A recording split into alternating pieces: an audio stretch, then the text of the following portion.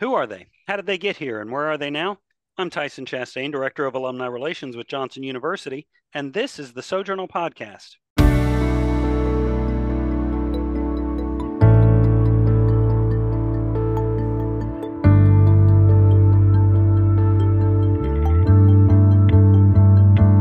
Have you heard about Johnson University's Vanguard Church Partners program?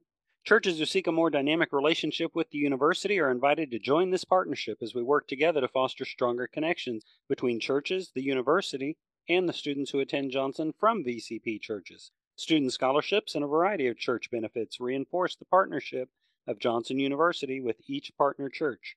Learn more at johnsonu.edu/Vanguard or call Brian Lakin, Director of Church Relations at 865-251-2141. Today we're joined in the Sojournal podcast by 1995 Florida Christian College graduate Pete Ramsey. Pete, welcome to the Sojournal podcast. Good to be here today. Glad I could take part today. Good Thank you stuff. so much for making the time for us today, Pete. I know that you are in the path of a hurricane as we record this one, so let's get you out of here before you get wet. Thank you for being my guest today, Pete. Would you mind just giving a quick introduction of yourself to those in the audience who do not know Pete Ramsey? Sure. My name is Pete Ramsey, born and raised in Florida. Served several churches here. Married my best friend Heather 29 years ago. We have two kids, Rebecca, who's a senior, and Joel, who's a freshman. My two favorite kids, though, are my two dogs, so you can count them too. Other than that, I've been doing ministry for almost 30 years.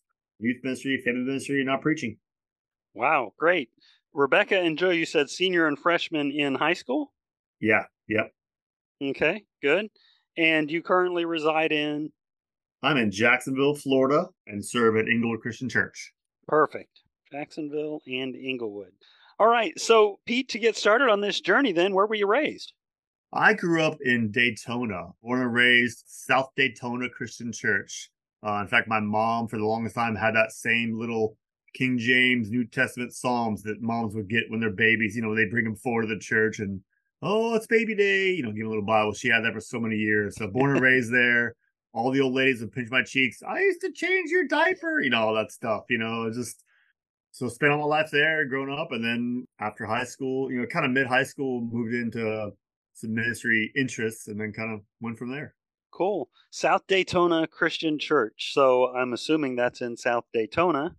Yeah, Daytona Beach area, and then South Daytona is a small little city just south. They all run together there on the east coast of Florida. Daytona, Ormond Beach, South Daytona, Port Orange, New Smyrna, all kind of along the beach side over there. Stuff. So you've always been a Florida boy?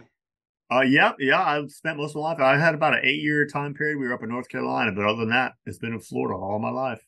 Wow. Yeah. Have you ever been in the news as Florida man? No, I have not. Ironically, I remember when we moved to North Carolina and, we got to experience my first fall, real fall, not like the fake fall we get here in Florida all the time. Real fall and a real winter with snow. I'm out there playing with my kids. They're 3. My daughter was 3 at the time. And I'm out there playing like a preschooler with her in the snow. And I remember thinking, Lord, why did you keep me in Florida all those years? What did I do so wrong that you punished me with those summers and lack of winters for so many years, So we blessed us with 8 or 9 years up there. Then we're back down here. So here we are. Good stuff. Love it. So wait a minute. Now you're wondering, why did the Lord punish you again? Yeah. Send you back down to Florida? No, it's pretty clear. We're good. We're good where we are, and the exact reason. So that's fun. So growing up in South Daytona, the South Daytona Christian Church in particular, what were the influences in the church that kind of grew your faith and led you toward Christ?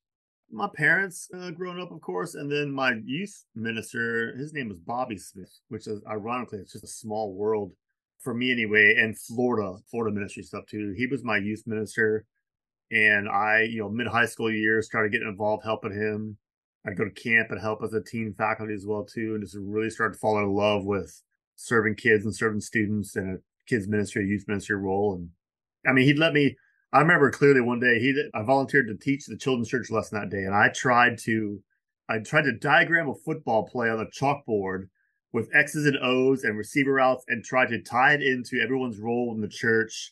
It was a disaster, but in my mind as a 15-year-old, it was like the greatest kids lesson ever, and he let me do it. He let me do it and try and fail, and they let me preach once, early in college. I think it was like a 12-minute sermon. They didn't They didn't kick me out. They didn't tell me I could never do it again. They were encouraging. Just some good people there that just genuinely loved. So, but that goes back to some of those roots where that comes from. I mean, so some Florida roots that some of the listeners might know or might not know with some Tennessee ties too. But Bobby, his dad was Jerry Smith, and Jerry was one of the famous or infamous Smith brothers, consisting of Jerry Smith, James Smith, as known as Doc Smith from his Florida Christian College days, and John Smith up there in Johnson City, I think, for many years. Oh, and Fred.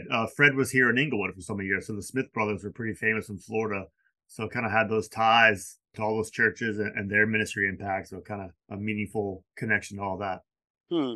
You mentioned that your parents were an influence. So were you in a Christian home from the day you were born? Yeah, yep. Grew up and born and raised in it. We were maybe not early on, but I remember as far back as days of like fourth and fifth grade when the church doors were open. We were there. We Hmm. were Sunday morning, Sunday night, Wednesday night. Week whenever it was a monthly, quarterly men's or women's event, they're dragging me along with them, and it wasn't ever anything I dreaded. It was just something we did. I mean, I remember clearly when I got into my high school days, I had friends at school, but I did high school like 7:30 to 2:30 and out the door. See ya. But my youth group friends, my friends from church, we had common faith. That's who I did stuff with. I remember them clearly. I was thinking the other day of my senior class of 5 or 6 of us, and the juniors after me, and the sophomores, like that really core group. We got some great servants that came out of that group that are working in kingdom work even still now today. It's like, wow, that was pretty. You didn't really know what you had until later on. You look back and go, that's pretty amazing. Pretty amazing group of families that had kids that were faithful and committed. And that was really just it. That was really it. Hmm. Were either of your parents involved in ministry? No, nope, neither one. My dad was a milkman, ran a milk route, around the restaurants and schools and stuff. My mom was a mom slash preschool teacher at times, slash retail, slash whatever needed to be done. So, So where in your childhood did you actually start to embrace this faith thing as something that was your own? man, I grew up in the church, so I knew it all. And I remember clearly in fourth or fifth grade, Bobby coming over, my youth minister coming over, doing this study about getting baptized. We like had homework to do and look up scriptures and answer questions, and we did that for like 4 weeks. He'd come over. It was on Wednesday afternoons, and we'd meet there. Then I'd see him again that night at church. And it got to the end of the study. He's like, "Well, Pete, are you ready to do this? Are you ready to make a decision?" And I was like, "Oh, I don't know. Let me think about it." And on the inside, though, I was terrified to be up in front of people. I did not want to. And so for me, the fear was walking down that aisle in front of 150 or 200 people, whatever it was, and saying those words in front of people. And so I look back at that and laugh now, where I get up every Sunday and preach a message to 150, 200, like that's what kept me. So I hesitated. He asked me, he bugged me a couple times. He checked me out on Sunday. Hey, you got a decision yet? What you want to do? Like, not yet. Well, and he did that for like 6 months. Then he finally stopped. And I waited 4 years Oh of my. white knuckling it in the pew, like every teenage boy, like, oh, I gotta go to the bathroom. I'd ditch out the door and leave for the invitation hymn. I'd put myself in the middle of the row and I convince myself, I'll do it next week. I don't want to walk over these people. I mean, dumb reasons to put off your salvation, but the Lord's grace, he did not come back between that time period. Thank you, Lord. But I was in ninth grade, and something that day, I can't explain it. I don't know what it was, but I don't remember the message. I don't remember anything about the day except going up front. And I remember my grandma about had a heart attack because she saw me. She's like some kid up there with a yellow shirt. Like, is that Peter? Oh, it's Peter. And freaking her out. And I remember getting baptized and lots of hugs afterwards. And that's it. And then that was ninth grade, and I was hooked, man. I got to camp that summer and had a great week of summer camp, and came back that fall and just put it in high gear and got involved and started serving. And I was doing either food service, like I worked at a restaurant, and I loved it, or ministry. So they're so closely related, right? But ended up going the ministry path, and went to school from there. So good stuff. So you were in food service as an employee in high school? Just at a restaurant. I worked in the pantry, did salads and desserts and a lot of vegetable prep and all that kind of mess. But just got to watch the whole kitchen because where I was stationed, everything else was right in front of me, like the food line and the cooks and the orders and cleanup station and all that stuff. It was just fascinating. My dad had always given me a background of that with some restaurant details about, I was a milkman. He would always, the best was, we'd like, hey, there's a restaurant, let's go there. And it's like, oh, I deliver there. You don't want to eat there. he would always know, well, I've seen that kitchen. You don't want to go there. So it was good information I have. But yeah, I enjoyed it very much. Even still today, I'll mess around in the kitchen and have a good time. But I'm pretty confident I made the right choice and not being a chef and became a pastor. So good stuff. So then when you gave your life to Christ in ninth grade, Ninth grade, yep. faith started growing at that point. I appreciated your description that you were white knuckling it every Sunday from fifth grade to ninth grade. That's pretty funny. 4 years, man. It's crazy. What's wrong with you? Dumb. That was dumb, man. I don't want that stupid. In your faith development then, and as you're moving on closer to high school graduation, of course, all the options are presented before you. The culinary school route or whatever, food services, maybe not culinary school, but just getting into food service management or going into ministry and choosing the next step. So tell me about that journey. How did you ultimately decide ministry was the direction? And then how did you make Florida Christian College your destination?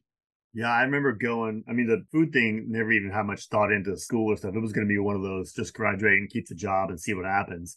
But the ministry thing was going to a Discovery Days is what it was called. It was the high school visit weekend thing, years ago in the late 80s that Florida Christian would have had. And I went to visit there. And part of it too was the relationships from ninth grade through 12th grade.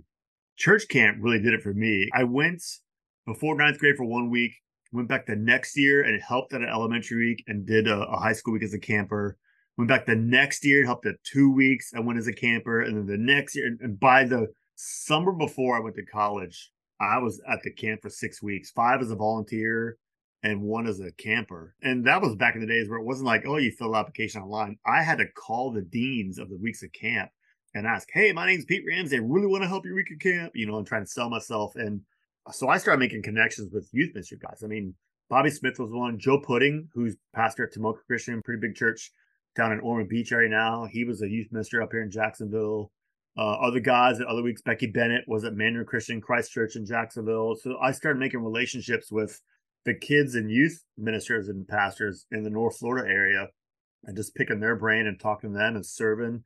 A lot of them were just really super encouraging. I mean, they would trust me with a lot of stuff and they saw a lot of potential. And they'd tell me that, they weren't afraid to say, Pete, man, you've got it. You've got something. You've got the servant's heart, or you've got the humility. You've got the, whatever they would say. I don't remember exactly now, but I just remember those people in ministry being very intentional about encouraging me to look into that, And so it really became a matter of just kind of like, it wasn't like some light bulb went off, but it was almost like some kind of like, I guess I should. I mean, everybody keeps telling me I should do this, so maybe I should look into it. It was really what it was. And then going to the Discovery Days and visiting the campus and meeting there. See, Jim Book from Kissimmee Christian at the time, he was actually the student recruiter for the college back then. And he, was on me a lot in the summers about he'd be there with the camp teams from the college and hit me up about coming to school there and that kind of stuff. So it was really just it's not like death by a million paper cuts, almost like life by a million paper cuts. It was just a little thing here and there, just constantly people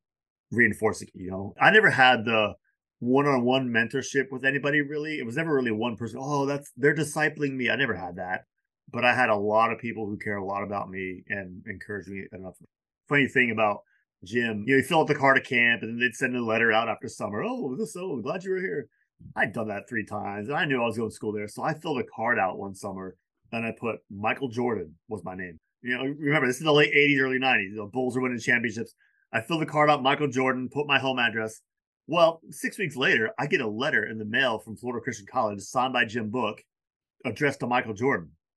Totally like it's an auto, it's just a mail merge. I know the deal. It's no big deal.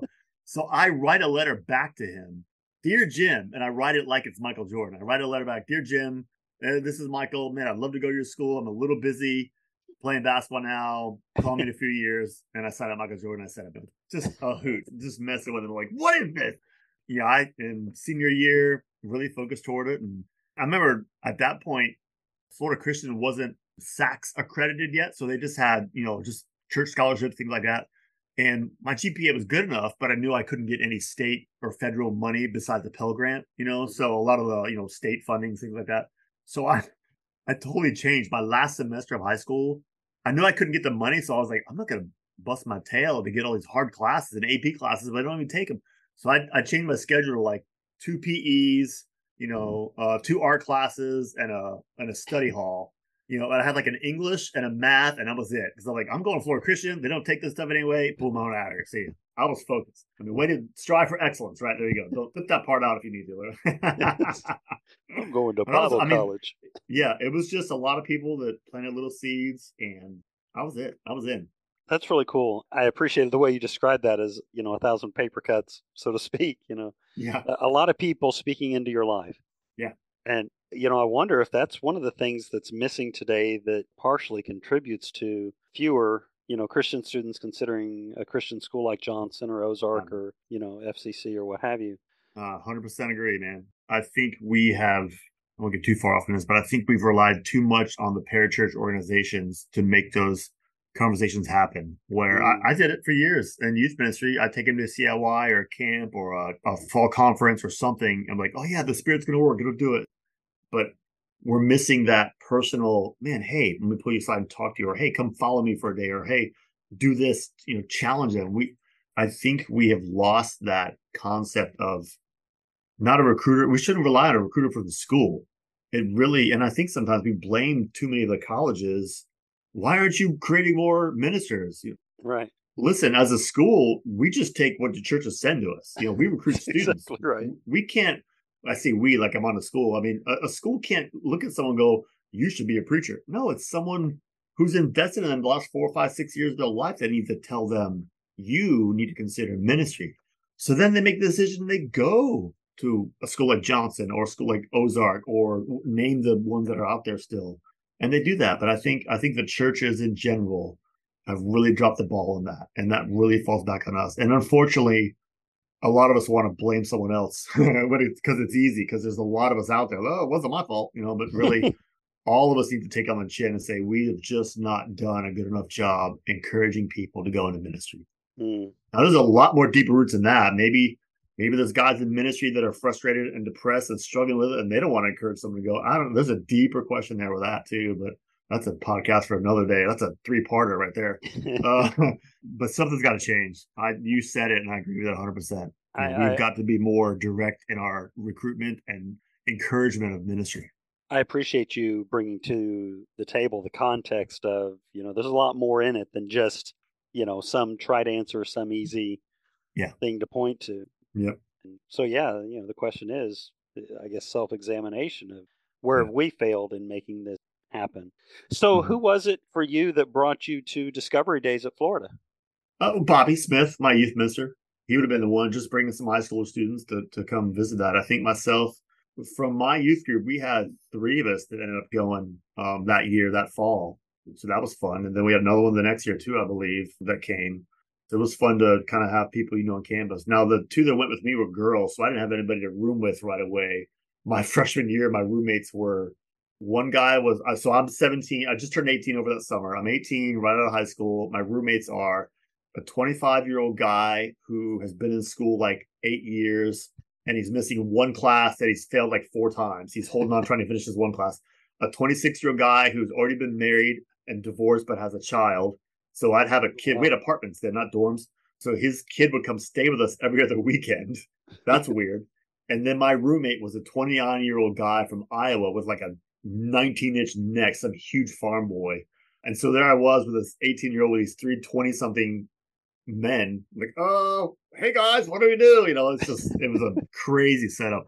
I played with other friends, but not in that room that I knew to room with. So it was a fun freshman year with that adventure. So the stories. Was Bobby a Florida graduate? He was. Central Florida? He was. Yep. He's Central Florida. He was one of the early years. He was late 70s, so he would have been one of the first classes.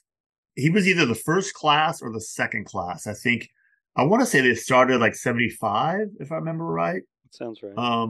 And I think he would graduate at 79, so he would have been like the second class, I think, or maybe the first, something like that. Yeah. Well, that's cool. So you get to the end of your senior year, and going to Florida Christian College is definitely it. Did your parents have any aversion to you going into ministry as opposed to some other vocation? Not at all. Not at all. Loved it. Yeah. I think they'd seen it in me, and my personality matched up for it, so they were very encouraging in it too. So I can see how you gained a fire for it by all of your service, yeah, of course, with the church, but also in the Christian camps and those kinds of things. Hmm. It just kind of stoked the fire. So Yep. it makes sense that that's the direction you went. So, what did you go to Florida Christian College to study? I went for youth ministry. I mean, Bible. Everyone goes for a Bible degree, Hmm. and then your double minor was for Florida Christian days was youth ministry, and the typical one was Christian education. So it was just kind of a with the end goal was to do youth ministry in a church, And of course, in that day, in the '90s, when you said youth ministry, you meant kindergarten through high school. Hmm. It was a church with everybody. You cover everything. So that's what my youth minister did, and that's what I figured I'd be doing. So I went with that intention, and ironically, my first year, Roger Wright was a youth minister at Central Christian in Ocala, Florida, and he had actually met me through some summer camps. For the church camps I mentioned earlier, he was on staff, not the dean, but had seen me there, and so he approached me during my freshman year about being an intern that summer. Again, example of someone saw something in me and encouraged me and did that. I wasn't looking for an internship. I was a freshman. I was going to go back home and work at Publix for the summer. I don't know, whatever. Go to the beach, sleep till 10. But he encouraged me. He's like, "Hey, man, I'm looking for an intern this summer." I'm like, intern? What is that? I know what intern was. What does that mean? To get you coffee? What do I do? I don't know. And so he invites me up to be an intern, and I go and I take that intern that first summer. I didn't have to interview for it. It was like, "Hey, you want it? Sure, done. Okay, cool." Uh, and I went up there that summer, and so here I am. I'm now 18, turning 19. My birthday's in the summer, so I was still 18 when I started. I'm an intern in student ministry or youth ministry and kids ministry for kids that are a year younger than me. I mean, that was tough. I look back now and go, man, that was nuts. That was not wise. But he trusted me. Nothing bad happened. Everything worked out fine. But man, I started that summer and I got 2 weeks into it, and we were planning a CIY trip, and we were on camp stuff, and we were doing kids church lessons, and I was forced myself to learn 3 chords on a guitar to be able to play songs for kids church. GCD baby, all three, GCD all day long. Anything in the key of G, I can play it. I got it.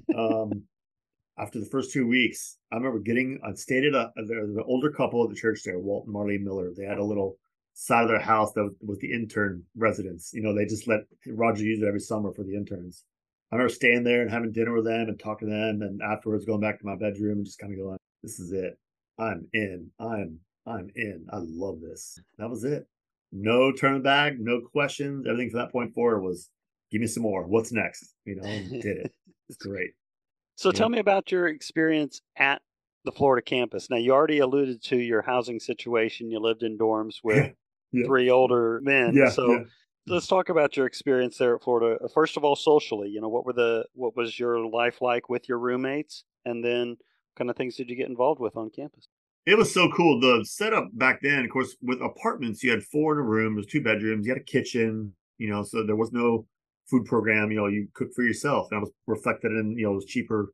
You didn't pay as much because you just didn't pay rent and stuff. So that was always an adventure. I remember one time we tried to all go together. At least 20-year-olds. They robbed me blind. They we just, oh yeah, let's all go in together, go to Sam's, and we go shopping for food, and we're buying like a 50-pound bag of sugar and like 48 eggs. Like, what are we gonna do with this stuff? So they're eating like kings, and I'm like, I'm 18, I don't care, whatever. I'm eating junk, and next thing you know, I'm going, all the food's gone. Like, I'm out of food money, man. Come on. So I stopped doing that. But the Florida campus, we had a cool thing where in those years they had families, and so you'd have a professor on campus who had a family. There was a junior class family that was all the juniors. There was a senior class family that was all the seniors. But then all the freshmen and sophomore were mixed up into different groups. I remember fondly, and you'd stay with that group for 2 years. So you come on campus as a freshman, get placed into a family, and then you're with them for 2 years, and then you move into the junior class, whoever that was. So I was fortunate enough to be with Dr. Chambers, Mike Chambers. He, my freshman year, I was in his family, and in my sophomore year, I was as well too. And then, ironically, he and Professor Sias, Twyla Sias, kind of joined forces, and they were the class sponsors for my junior and senior year. So I kind of had him all four for that. But that was a great time because we would do things at his home. So here he is, him and his wife and his 3 kids that were younger than me that I knew from Bible Bowl days, competing in that in high school and middle school, being invited to their home, seeing a professor's house. I was like, what? I remember it was around Halloween. we did a family event, at his house, and we called it the coincidental pumpkin carving night. We weren't celebrating Halloween. We were not carving jack-o'-lanterns. It was just coincidentally around the same time. It was so good. I mean, everyone laughed about it. We knew what we were doing, and somebody brought a watermelon instead of a pumpkin, and they carved a watermelon. It's just the memories that are great, and the conversation you'd have, and the connection you'd have. And that was random. You just get put together with freshmen and sophomore that you didn't know. You meet new people, you make new friends, and of course, everyone as a freshman in Bible college, you minor in ping pong and pool. That's the truth. So everyone plays those games all day long in the student union building. I remember reflecting on later on as a senior when I was married, working for the school. I was cutting grass and on a big old John Deere in the back 40 there at the school, cutting grass. And I'm walking the student union building, dripping in sweat and filthy and cutting grass in early summer, late summer in Central Florida, right before school starts. And there's all the freshmen at orientation. They're playing ping pong. They're watching TV. And like, you guys, you just wait a few years and you'll be like, ping pong, what's that? So, but yeah, I remember that. You just have good times hanging out and doing stuff like that. So good things. Yeah, the family groups. I admire that. I recall when I was a student here on the Tennessee campus. It was like first week of school, we got connected with a family, and then there was always class sponsors. So freshman class entirely was Yep. sponsored by some faculty and staff member, and they stuck with the class as they grew. Yeah. So, Yep. they'd go through 4 years and then take a year off and then get back in on the freshman through 4 years. Mhm. I miss that. I Yeah. think that's one of those things that we Yep. miss. It helped form great community. Yep. Yeah, there's definitely been a cultural shift. Of course, with technology, with all its good and bad, I think technology has contributed to that too, where we have students in college now that have friends. I remember, and this is showing my age, maybe you can relate, where you would go to camp and you get addresses and phone numbers the end of the week, and you would have to write people and have a long distance phone call. Maybe we had to pay for long distance. Like I got 10 minutes, it's 10 cents a minute, I got an extra dollar. Okay, let's talk fast. And so you would be intentional about connecting we had a state youth convention in Florida. You'd all go, hey, you guys going? And we'd talk to each other and meet up there. You do you'd play Bible Bowl because Bible Bowl was fun and you learned the word, but you also got to see your friends once a month, so you got to connect with them. So you had those events that you were building up to see and connect and relate that was face to face. There was no technology, and now I think the downside of part of our culture is it's turned into a screen in front of your face that you look at. Yeah, I got friends and they live all around the world, literally around the world. Like, that's not the same. It's Hmm. not the same. Then we went through the pandemic and everything that happened with that too. And yeah, it's made education great with the ability to keep on going. My daughter's doing virtual this year. I love it because it takes her out of the mess of the public school setting from an influence point of view, worldly influence. But the downside is senior year, she's got no stuff to Hmm. do, So pros and cons, but we're missing that. We're missing that face to face time stuff that we need to find ways to create. So Hmm. something that is missing. I obviously you couldn't do it with just one class sponsors. Too many. You can't get to know everybody. But if I had more ways to get more faculty connected, in a college setting, those are some fond memories. And I still Hmm. see Dr. Chambers now. I call him Dr. Chambers. He's no, call me Mike. Like I can't do that. I just can't do it. Hmm. You're Dr. Chambers. I'm sorry. So but that's there. And his wife and his kids, I still know them all. In fact, later on, his son Chris was a missionary. He worked with Pioneer Bible Translators for a while, and we supported him as a mission partner. So he'd come by and visit, and we'd catch up and share memories of the coincidental pumpkin carving. Just those kind of things that impact even the other side for the professor, if they have kids, was impacting their kids as well to see these college students in their home and what they're maybe aspiring to be. So it's face to face, man. You just can't beat it. It's the Yeah. best there is. Yeah, Yep. I agree. The professors that I know that are super popular on the Florida campus are professors that I know also intentionally like sit down and have meals in the cafeteria with the students and those kinds of Yep. things. They're doing things to engage in student life beyond the classroom. Yeah. They're in a fantasy football league with them. They play intramurals with them, and try not to break a leg. Uh-huh. I remember in Florida Christian College days, we had a, this is another dumb story, but it's good. So we somehow, Jim Book and one of the other professors, Dr. Robert Woods, he was like the humanities professor, and Jim was a student recruiter then. 10 or 12 of the students, we decided we were going to form the Dream League, which was we all went to like a played against sports and we all bought up all the old used football equipment we could get. like legit, like helmets, shoulder pads, pant, everything. And we went out and we played legitimate full contact tackle football. Again, the dumb things you do in college that you like, I'm paying you to go to school and do what is what your parents would say. We went out and played. We had like 6-on-6, not too many of us, but man, I remember getting trucked by some guy. Like, I swear I got a concussion. And then Woods, he got tackled and actually he broke his collarbone playing Dream League football. But you know what? Those students loved him. When he was there, he was the favorite professor. They loved his classes. They loved his personality because he would do life with them. He wasn't locked in an office all day long grading papers and grumpy McGrump a lot, whatever. He was just, it was life. He was living life with them. So good stuff. Yeah, good stuff. Absolutely. So we talked about the social aspect of the Florida experience for you. What about spiritually? Tell me how your spiritual faith developed in those college years and what contributed.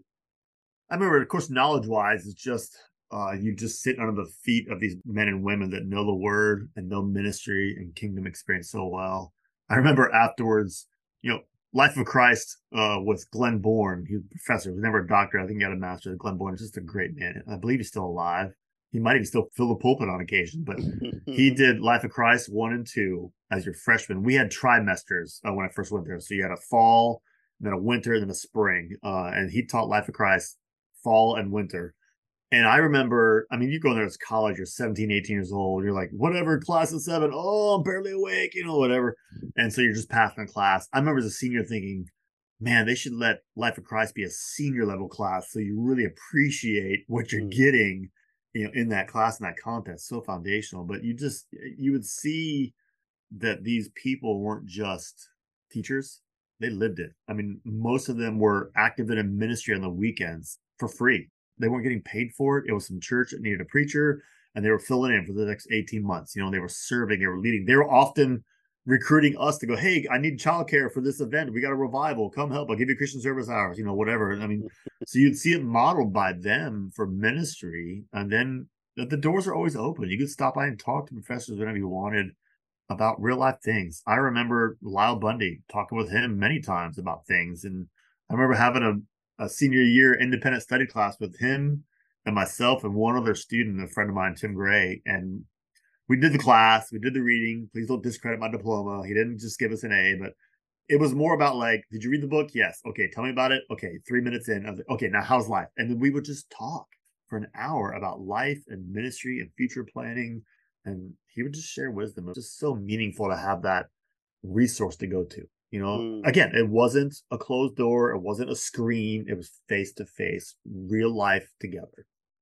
What about chapel? What was chapel like at that? We did chapel. We had chapel twice a week. Of course, that's way back in the day when you had to have a tie on. Oh my word. Chapel twice a week. Usually the speakers were like preachers from around the state or missionary guests coming around. You'd always look forward to the times though when it was a professor who would speak. You never knew ahead of time. You just walk in and like who's introducing somebody and go, all right, I also enjoyed in the spring would be the senior sermon series where those graduating with a ministry degree would get a chance to preach. And I remember clearly to this day, Aaron Chambers, who's a preacher out in Colorado now, I think it's Journey Christian where he is.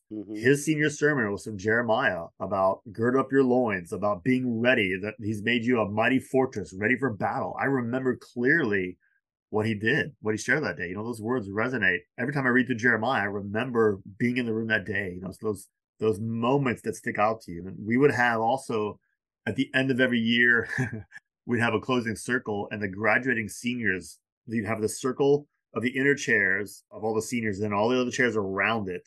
And all the seniors sat there that were graduating, and they got to share they had like 2 minutes or 3 minutes apiece to share their last bit of wisdom, or they'd bequeath something to somebody. Oh, I bequeath to you my Doc Smith Intro to Bib book. Ta-da! Whatever, some stuff. But then just hearing some great pieces of wisdom from those that are going on, you're like, okay, they got it. You're taking better notes on days like that than anything else, because you know them. For me, there wasn't any sense, again, of that one person. It was this constant flow of different people encouraging, different bits of wisdom coming at me from different ways. And chances for me as well to just drop little things here and there. For me, it always goes back to what Paul said too, where I planted it, Apollos watered it, God made it grow. It's never for me, it's never been about one person investing the majority of the time into me personally. I can't really go back and say, oh, that person was it. It would be this long, long list of adults in my home church, different Sunday school teachers, my youth minister, the different professors, all the different staff on campus, even some that weren't professors, just some of the administrative staff on campus, roommates, other peers at school I'm still close to even now, that really just added to all of it and just gave this overall. I mean, it's the same idea. We're all on the same page with our faith, so you're getting the same message just from different people. So that was really it. Would really feed into the spiritual formation. So I don't have any great, you know, moment of, the spirit resides over and like, this is your moment. I don't have that. I just have a ton of great memories of experiences of truth being dropped into my life, and someone else came by and watered it. And at some point in time, it grew 10 years later, maybe, but eventually it grew, Yeah. That's cool. Okay, so let's see. We talked about socially and spiritually. Academically, then, who are Uh-huh. the professors that you remember most? Maybe one or two lessons that you learned from them. Sure, sure. Doc Smith was always an exciting class. He would just bring the Old Testament to life. I mean, the freshman cycle was Intro to Biblical Studies, Foundations of Hebrew History, and History of Israel. That would take you through all the Old Testament, through that year. Just brought it to life for the different projects you did, and we would sing songs in class and do those type of things. I remember Chambers. I had Chambers for Greek for 2 years. I had Smith for Hebrew. I took Hebrew one year. My plan was to take Hebrew and Greek. I want to take them both. I just love the languages. But they had a new professor. Professor Lupp had come on. And so it was going to be like Hebrew 2 years with Smith and then Lupp with Greek. And I had a roommate who had Lupp for Greek. It was like, this class is killing me. So much so that I changed my plan. Instead of taking 2 of Hebrew and 1 of Greek, I changed. So I took Hebrew my sophomore year and then I quit. And what was funny is the class had 12 students in it. So Doc Smith would be like, oh, here I am, my 12 disciples. Of course, then we were quick to say, oh, so are you Jesus? No, no, no, no, no, no. And so the first day of class, my junior year, I didn't sign up for Hebrew. I signed up for Greek. Well, the other 11 stayed. Well, we get to the first day of class, and I know the room they're in, and I go, and they had been teasing me. Doc Smith had seen that I hadn't signed up. Oh, there's Judas. And he'd call me that going down the hallway because I betrayed him. There's Judas. Just sign up for Greek. Can't take the Hebrew, So first day class comes in. They've started. I open the door and I take some change. And here's your 30 pieces. And I throw it back in the room and leave. And, a big old laughter from that. But I went from that to Greek with Chambers for 2 years and just loved the language class with that. And did it again in grad school. Got to take it again for credit. I enjoyed it even there. I mean, I can't translate anything to save my life, but he gave me the tools and I can love it. So that was exciting. Just some great men, great men and women. Twyla Sice was always great just for conversation. She was consistent in all she said and did, shared her life with us over and over again. Just just great people. I count it a privilege to have sat at their feet and listened and learned. There are times I wish I could do it again. And like I said earlier, that Life Christ class should have never been a freshman class. That should have been a junior class when you're like, what you're getting. Freshman class, give them like all the intro junk you need, and then get serious as they get older. Because a freshman, you don't know what you have no clue what you're doing. You're just staying up way too late, playing too many video games, read a book to regurgitate and pass a quiz. And oh my goodness, the stuff I wish I'd done better when I took it the first time. We talk about spiritually, socially, academically, but I noticed that you conveniently left out your wife. So when did you meet your wife? Was it a ring by spring? How did that work? Well, you didn't get that, but you didn't talk about my personal life. Yeah, save the best for last. So Well, I mean, I figured that was we, socially. yeah, we actually knew each other in high school from church camp days, ironically. But she was just this girl named Heather from my friend Jeff's church. I didn't really know her. And then she came to school. She was actually dating my roommate at the time. One of those 20-year-old guys? No, no, no, no. This would have been sophomore. She's whoa. She was a year younger than me school wise. So I was a Okay. sophomore. I had some different roommates then. I Mhm. moved in with younger people the next year, Okay. my age. She was dating one of my roommates and they broke up. And I was like, oh, I'm sorry about the breakup. You want to go out?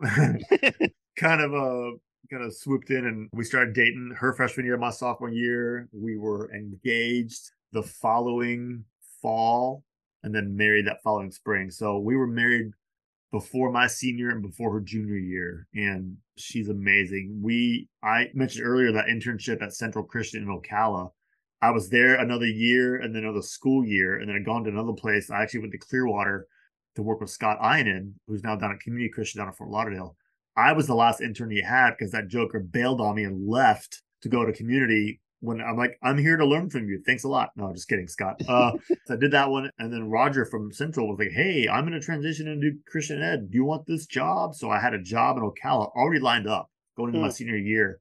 And so she piled on. We were married her junior year, living in a little apartment on campus, not even a 1-bedroom. It's an efficiency apartment, like open floor, bedroom, kitchen, dining room, all there in the same place.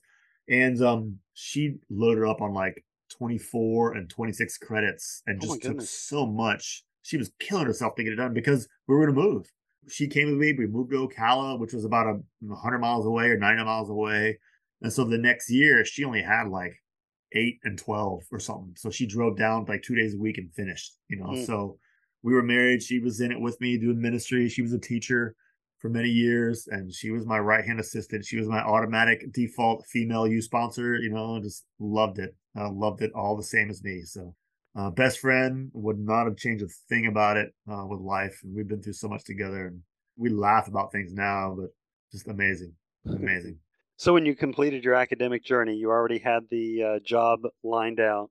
You went straight into youth ministry. Yeah, I graduated, I think it was the end of April or early May, whatever it would have been. And my first day on the job was June 1st. I had about a month off in between that we packed up, got an apartment in Ocala, and got settled, and I started. That was it. Actually, no, I was an intern there. That's right. I did the school year internship there. Yeah. So I was an intern part-time and then started full-time in June. So I had a couple weeks break between graduation and starting right into it. It was amazing. I mean, here I am. I'm 22, turning 23 that summer. And the church was 600, 700 people, probably a youth group of 30 or 40, kids ministry, 40, 50. And they let me do it. I'm 22. Are you nuts? I look now and go, you want me to give a 22-year-old what? No. I'm watching this like a hawk. But I had the beauty of 2 guys there. Roger had a 20-year youth ministry guy down the hall. And any questions, I could go down and ask him, hey, did you ever do this? And he would just give me, he didn't butt in. He handed off to me beautifully. Mm-hmm. He didn't butt in. He didn't try and micromanage me. He's like, I'm done with it. It's yours now, and I'm doing this. But I was able to use him as a resource, which was great.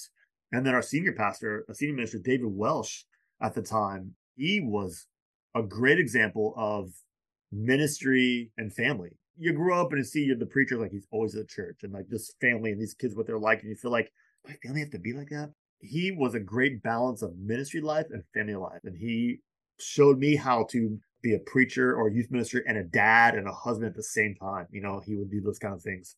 And then also there was things I would do that would totally mess up and like mistakes. And I came clean. I didn't try and hide it. I didn't try and deceive anybody. And he'd like get on me about it and say, Pete, that's the way you do it. You just got to confess it and you got to come clean with it. And hopefully you're around people that know enough about grace and they'll let you learn. We had just redecorated the office hallway with like new wallpaper and carpet and new trim and everything. And I was moving a desk back into my office, and it had a really sharp lip of where like a keyboard tray would fit.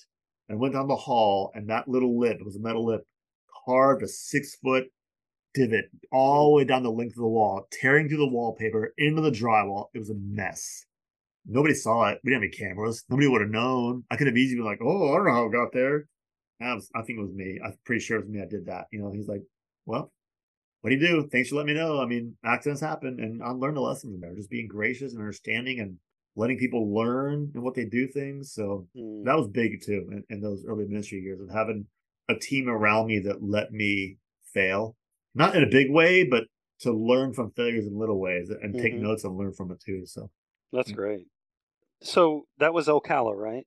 Yeah, that's Central Christian Ocala. Okay, so give me your journey between Ocala and where you are now. What were the stops? What were you doing? How long were you at these places? So yeah, 95 to 2000 at Central in Ocala, doing kids and youth, and was kind of asking like, hey, we're going to get a kids minister at some point in time. And no, we got other plans. Maybe further down the road, like, okay, I'm open to whatever. Well, then the next day I get a phone call from Ken Gemeinhart here at Englewood. I wasn't looking. But then that day I get a phone call. And it's, of course, the Christian Church secret way of, hey, do you know anybody, wink, wink, who's maybe looking, wink, wink, for a job, wink, wink? So it was kind of one of those like, yeah, I might, wink, wink, know somebody, So we pursued that and came up here. So I was actually here at Englewood from 2000 2007 doing youth ministry. That was probably the most blessed season of ministry I ever had. I mean, we were a church of 400, pushing out 100 kids on Wednesday nights with youth. It was just, our kids ministry was blowing up 60, 75 kids a week. It was just crazy what we were doing. But loved the time here. Moved down to Fort Myers, was kind of the place, had a daughter we'd adopted. Kind of wanted to go, okay, I know I can't do youth ministry forever, so maybe I find something where I could be a youth minister, then transition, but stay on staff. So I went down to First Christian Fort Myers, hoping to kind of be there for the rest of my life. Was there a couple of years. They had some stuff they were going through. Kind of like, I got to find a job before they tell me that I got to go. Not that I did anything wrong, but it's just a matter of, it's just a tough time. That was the 2007, 8, 9 was the hurricanes and the economic crunch, and they were cutting staff. So found a job up in North Carolina, in Kernersville, North Carolina, small little town between Greensboro and Winston-Salem. Perfect place to raise our kids. Our son Joel was born down in Fort Myers area. Moved to Kernersville, North Carolina, got a 1-year-old and a 3-year-old, and we spent the next 8.5 years there. They both grew up. They're North Carolina kids. They grew up in North Carolina, so they know fall and winter and the big church setting we had there. I was in church about 1,500, and I did middle school at first, and then high school, and then oversaw the family ministry. And man, I thought I was set. They were going to plant some other campuses. I was going to become the senior associate of family ministries and manage all those teams. Like, we're going to live here forever. And then one of the elders from Englewood calls me. The preacher and his wife, she did worship. They just kind of retired, resigned. And his name was Henry. And his kids, his girls were in my youth group when I was here before at Englewood Christian, early 2000s. It's like, Pete, we're looking for somebody. We just keep coming back to your name. I never, bold letters, underline, highlight, capitals, never want to be a senior pastor or preacher like the main guy. I can make the big decisions, but I always wanted that person behind me that could go, hey, that was the right thing, right? Like, it was just one of that vote of confidence. Yeah, you did good job. Attaboy, good job. So he calls me up, and I'm like, Henry, come on, man. If it's any other person, like, I knew him as a man, as a father. I mean, when you're raising your kids, you have parents that you want to be like. Him and his wife were them. We want to raise our kids like they did their girls. So Henry, if it's any other person, and if it's any other church, because ironically, Englewood was a place, a little bit of backstory. Heather and I got married here. I wasn't working here. She wasn't attending here, but we got married here. I was youth minister here. We had our first son here. He actually died from a malpractice thing when he was 3 months old. We adopted our daughter here. So for all intents and purposes, Englewood was our home spiritual church. That was our church. That's where we went through the most, and the church surrounded us and loved us so much. So when Henry calls, I'm like, Henry, any other person, any other church, I'd be like, no thanks, I'm going to pray for you. Have a good day. Goodbye. Click, and hang up the phone, But because it was Englewood, I knew the people. They knew me. I knew what this place meant to us. I'm like, all right, whatever, Lord. Whatever you're doing, just make it clear. And we came down and visited, and, it was still a matter of, like, keeping it a big secret. Like, you can't tell anybody. And they had a reception on Saturday night. Hey, come meet the candidate. And I'm walking in, and we're carrying a dish. We're bringing a dish because we're coming too. And it's kind of like playing, like, because my mom goes to church here. And so I walk in, and they're like, oh, hey, Pete. Oh, Pete. Like, it suddenly clicked that I was the candidate, and it was just this immediate sense of Englewood has been, you had the church planter back in 58, and then Fred Smith was here like 35 years. Ken Gemeinhart was here like 25 years. And so they've had 3 guys, 2 if you don't count the first planter who was here for a year and then he left. It was really a sense of, like, you know us, you know what's important to us. Englewood's in your DNA. So it was a natural fit to come back here. And there was an immediate hitting the ground running, because there was no sense of, okay, I got 2 years to figure out who these people are and they get to know me. I knew them already. They knew me, so we hit it, boom, right away. And it was just amazing, that transition and the support and the encouragement and the things we could do. And it's been 5 years here now. So here I am, senior pastor, 5 years. Haven't lost my mind yet. I lost some hair, but not my mind. So. Wow, that's a great journey. And thank you for taking us through those stops. Yep. Now, you have permission to veto this. You mentioned the issue with your son, 3 months old. Now, that could not have been an easy time in your life. Would you mind kind of talking about navigating that journey as a Christian? Yeah, we had tried for 6 or 7 years to have a child, and we're finally able to get pregnant. And, we were here. I was youth pastor here. I can walk out in the same spot where I got the phone call from my wife. Guess what? I'm having a baby. And walk that same sidewalk right there where she told me. She has him born a little early. Some other things I won't go into the details why, but there was just a mistake made, and we lost him. He passed away, and it crushed this church as well. I mean, it wasn't just an individual couple that lost a child and like, oh, put them on the prayer list. I mean, it was tough. It was tough for the whole church. But the church loved us. They 6 weeks I was out. They paid for some stuff for us to get some counseling things done. They gave some time off. They let us heal. They let us mourn. At the funeral here, it's packed out. I mean, people still tell me today, I was there. I have no clue who was there, but I believe them. I believe them when they come. And it was to me that time period of our life of that the joy we shared with them. So the time period from moving here, being pregnant, having a child, losing a child, going through all that process. It was a medical malpractice. There was a whole litigation lawsuit time period of a couple years down the road. So we went through all of that, just kind of waiting. Finally resolved all that. Going through the adoption process, we adopted through a mission partner that we have here at our church. And so going through all of that is probably the best picture of what the church is supposed to be: loving, surrounding, encouraging, not just sympathy, which can come across as fake at times, but empathy. They felt, not the same degree, but they felt our pain, the same way we did. And it broke their hearts like it did ours, So Heather and I had talked of two things. Our marriage would not have survived going through that ordeal for two things. If we had not had the 7 years previous to just the two of us together and formed that relationship.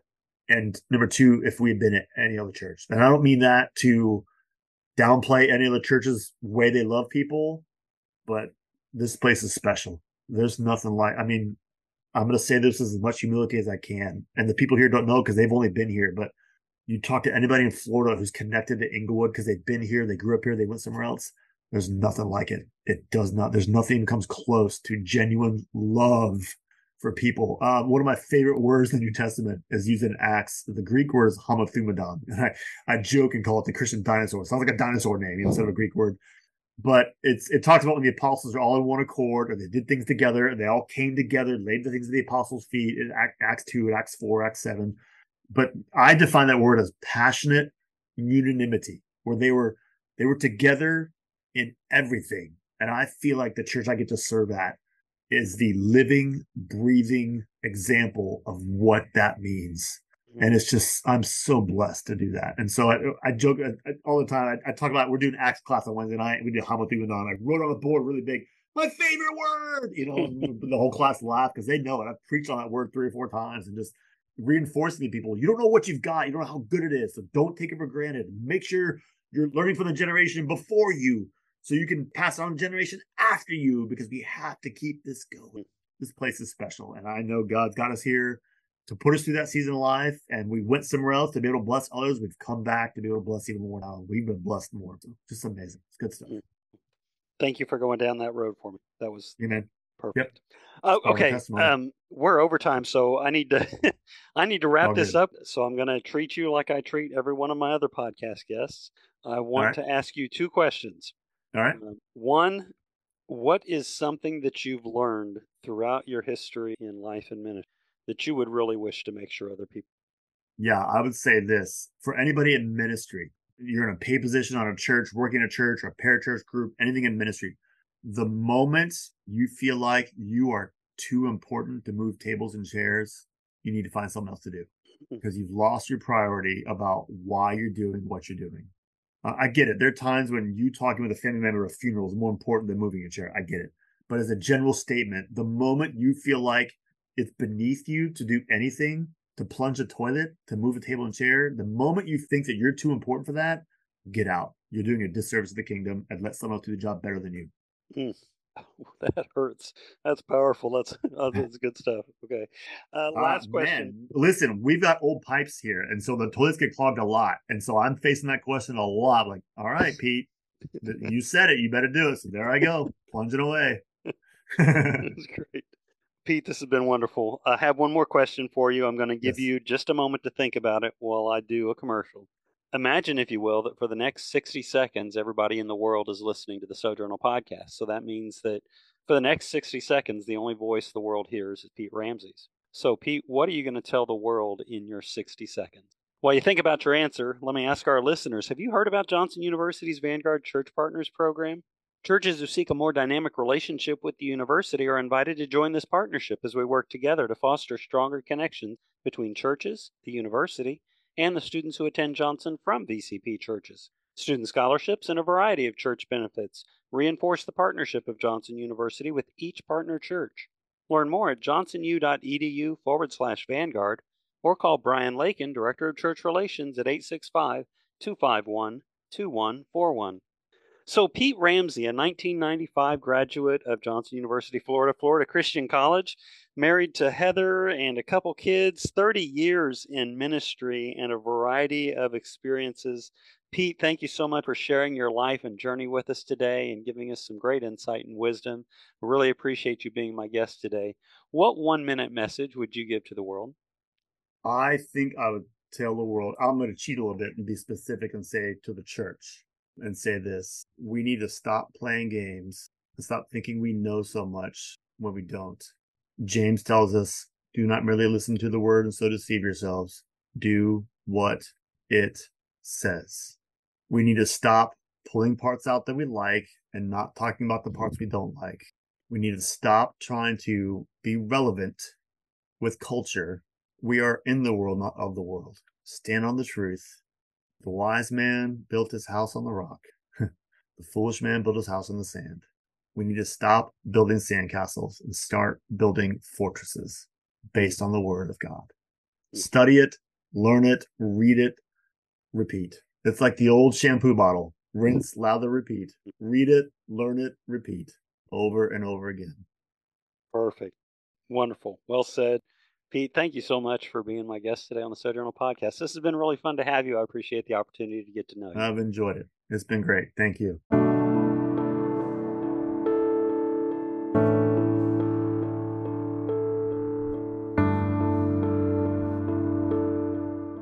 The Sojournal podcast is a production of the Alumni Relations Office at Johnson University. Edited by Kara Husky. Podcast graphics by Rachel Woolard. Music by Loyal Love. Tune into other Sojournal podcasts dropping normally weekly on most of your favorite podcast channels. Thanks for listening.